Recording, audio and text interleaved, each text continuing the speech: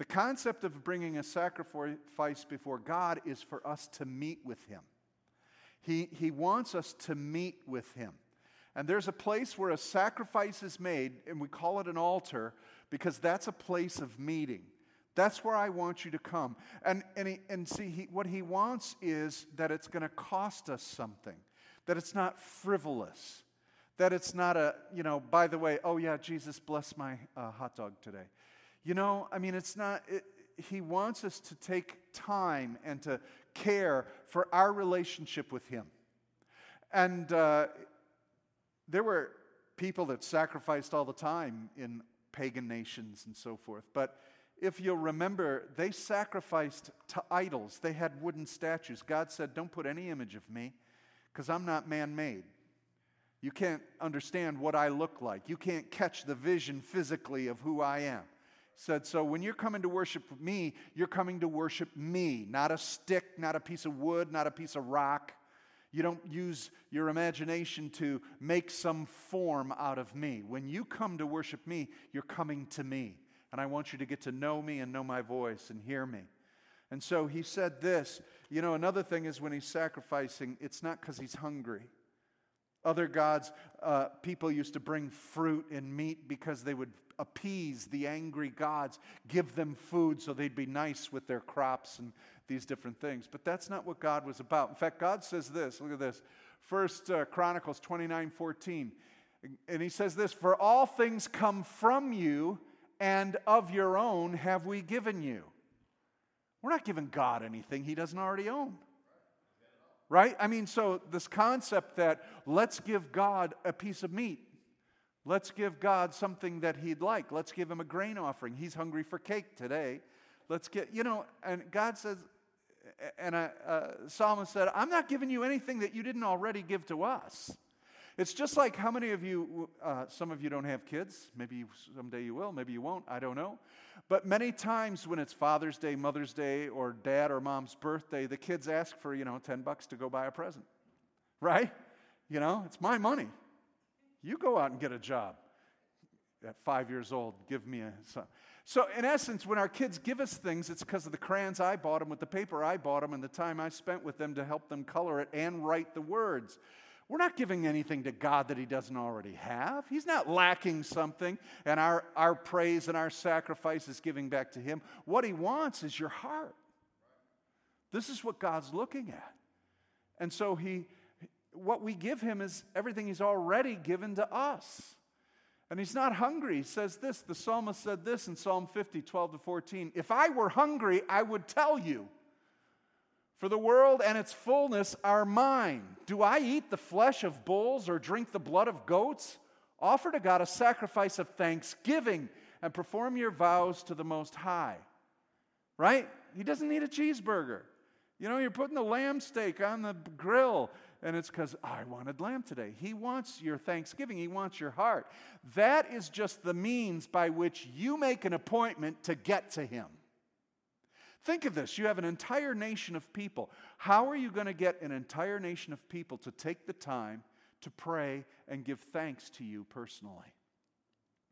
So He developed the sacrificial system so that they would understand they need to each individual needs to regularly meet with God. And the altar is a place of meeting. I'm afraid that we've gotten so blessed by Jesus, so used to Jesus being our sacrifice, that what we do is we just throw God a bone now and then. Our time with God is based on, if I got about 10 minutes to do a devotion. If I have 15 minutes. Sometimes I wonder if it would be better if we had an altar here where there was fire and smoke, and you had to bring something to it. It would take time. Really? I'm just talking to me mainly because I see my prayer life like this. Well, I've been thinking about you while I'm doing all the things I want to do. Right? It really took a lot. So, look at the word offering. Those who were the priests that presented the offering, you were to come to them. The Hebrew word for offering is korban. And korban means to bring near. So the priests were to bring the sacrifice near, but if it was your sacrifice, you were to come near and you were to present the sacrifice. What was the point? To get near to God, to get close to God. And if you get close to God, then what he wants you to do is present the blood. Because the Hebrew understood that the life, there you go, the life is in the blood. So what it means to bring the blood of a life isn't the death. The death is to the sin. It's to a life that you have in God. You're presenting blood to bring life to your household and to who you are. And so he says, I have given it for you on the altar to make atonement for your souls, for it's the blood that makes atonement by the life. How often are you thinking about your life and presenting it to God as a holy sacrifice? Now, they were to bring the blood and they were to sprinkle it on the altar because the blood represented the life of that substitute for you. God was giving us a chance to get near him without dying. Because we're to bring that sacrifice, lay our hands on it, transfer our sins to that sacrifice, cut the life blood of that animal so that it would give its life for your life so you could have life, and sprinkle the blood. All this was God's provision for us. Meet him at the altar. Then you were supposed to burn it. So you take special parts. You're supposed to cut the animal open. You separate the fat and the certain organs out. And you present the meat and take the carcass away and put this thing before God on the altar. That's what the priests were helping you do.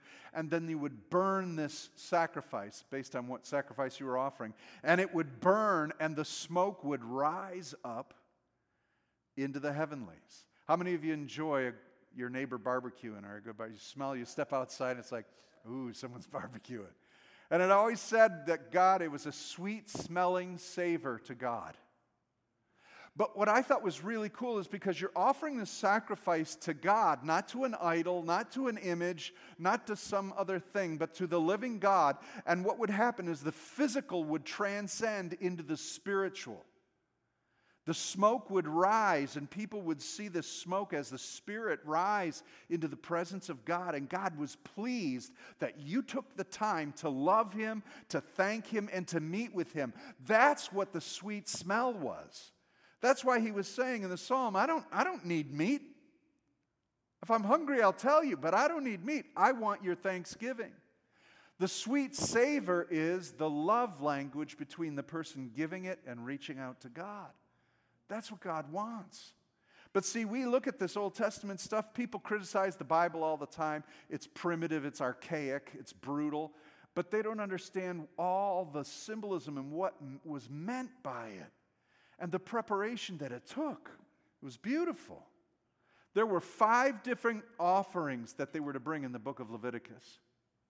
The 5 different offerings. One was the burnt offering. That was to burn so that love would ascend as you confessed your sin and transferred it to that animal. Your devotion to God would rise up and it would be a sweet fragrance because God knew that you were sincere and that his grace covered you and you were in relationship.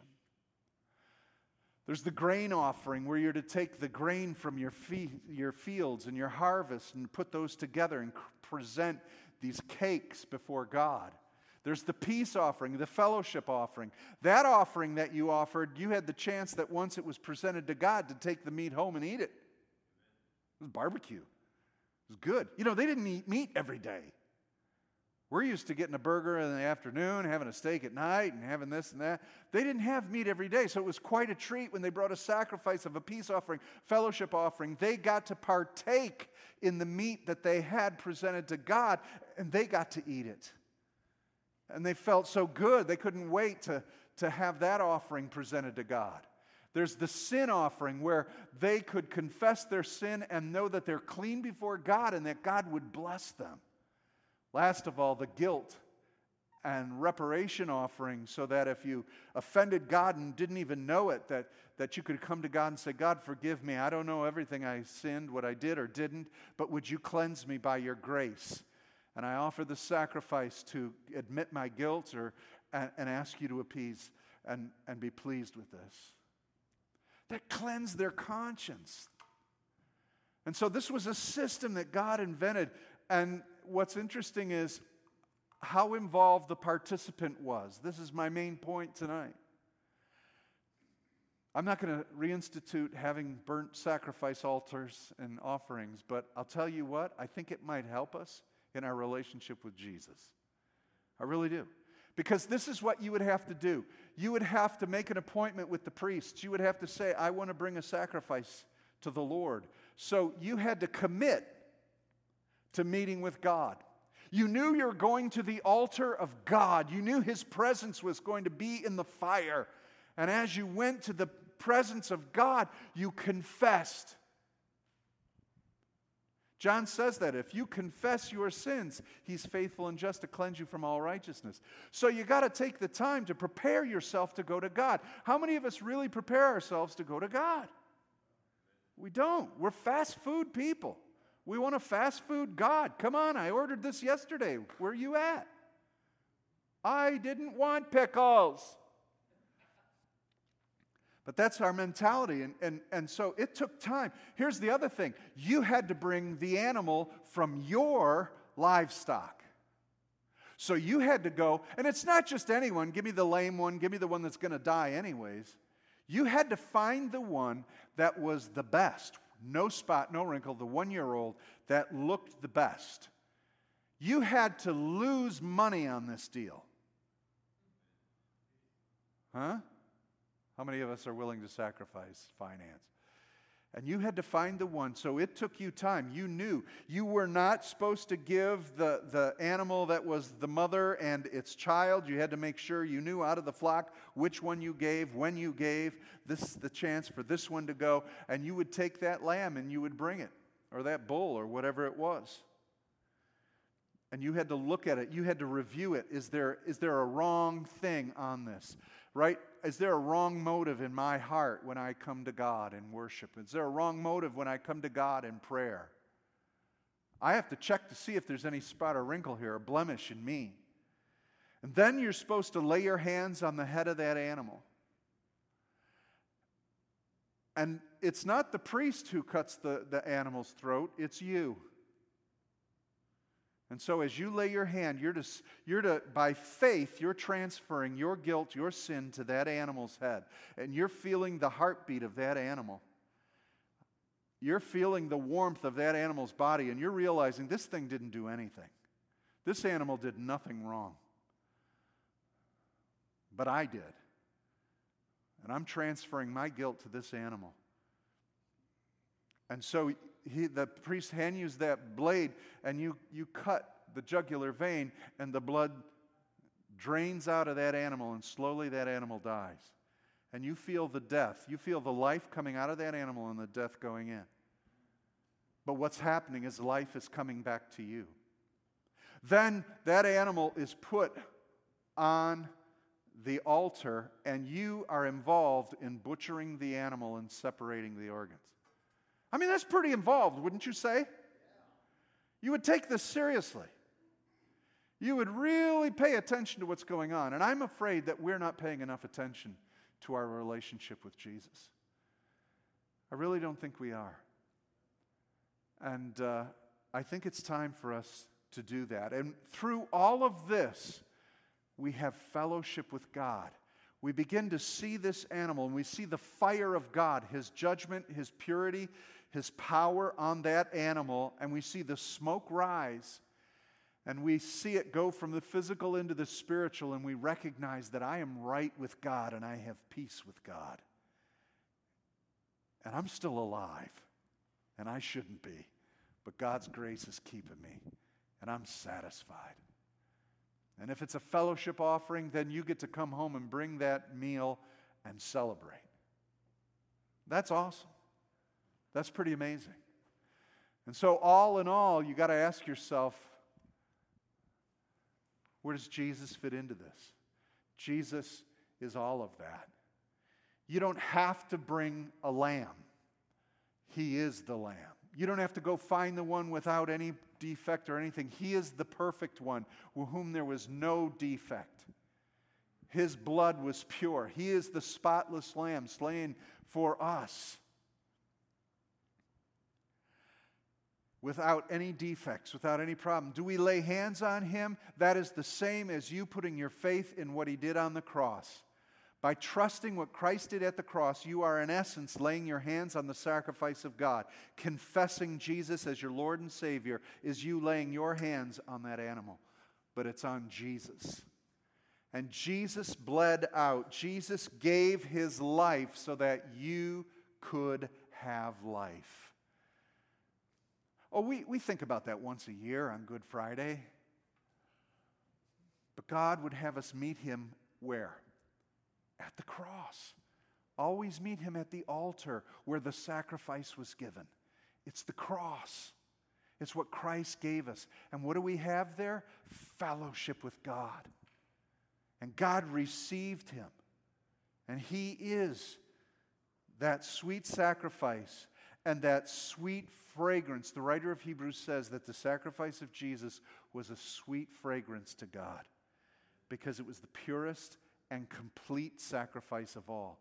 And what was the fragrance? What was the sweetness of it? Not the smell of an animal burning. It was the pleasure of fellowship that God is now resolved with man. Relationship restored completely because of the perfect sacrifice. That's what gives you and I peace. We've been justified by God. We have peace with him. It is ingenious. This whole process of sacrifice and altar and animal is a genius way to individually impact people's lives. That's what the cross is for each one of us.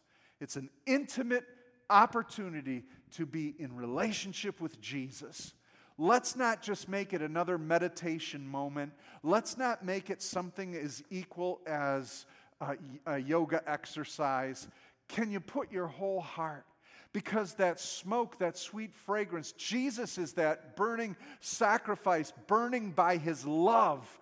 And that sweet fragrance is the Holy Spirit now that brings heaven into your body, into your life, where you don't have to re-sacrifice any other sacrifice. You are living in the completion of all sacrifices, Jesus Christ. I just hope that motivates you today. While the world is so completely going mad with anger and frustration and being furious at the injustice in the world. Yes, there's injustice. But can I tell you where justice and love met? At the cross, at the altar. That's where you and I have to get our take on what's going on. That's where you and I have to get our understanding of where do I stand in all of this out there. You come to the altar of the cross and you get renewed. That's where it is. That's where you find the answer for your life and for everyone else around you so that you can share this hope. Let's bow our heads. Jesus, we need you. We need you now. We need you to fill us. We need, oh God, for you to show us how to walk in these days. And what you're asking for is the sacrifice of our love to come to the cross and meet with you so that we could understand what true peace is, what true justice is, and the demonstration of your love. I pray that each one of us will go deeper and more seriously in our effort to commune with you, because it cost you everything. I ask this in Jesus' name. Amen.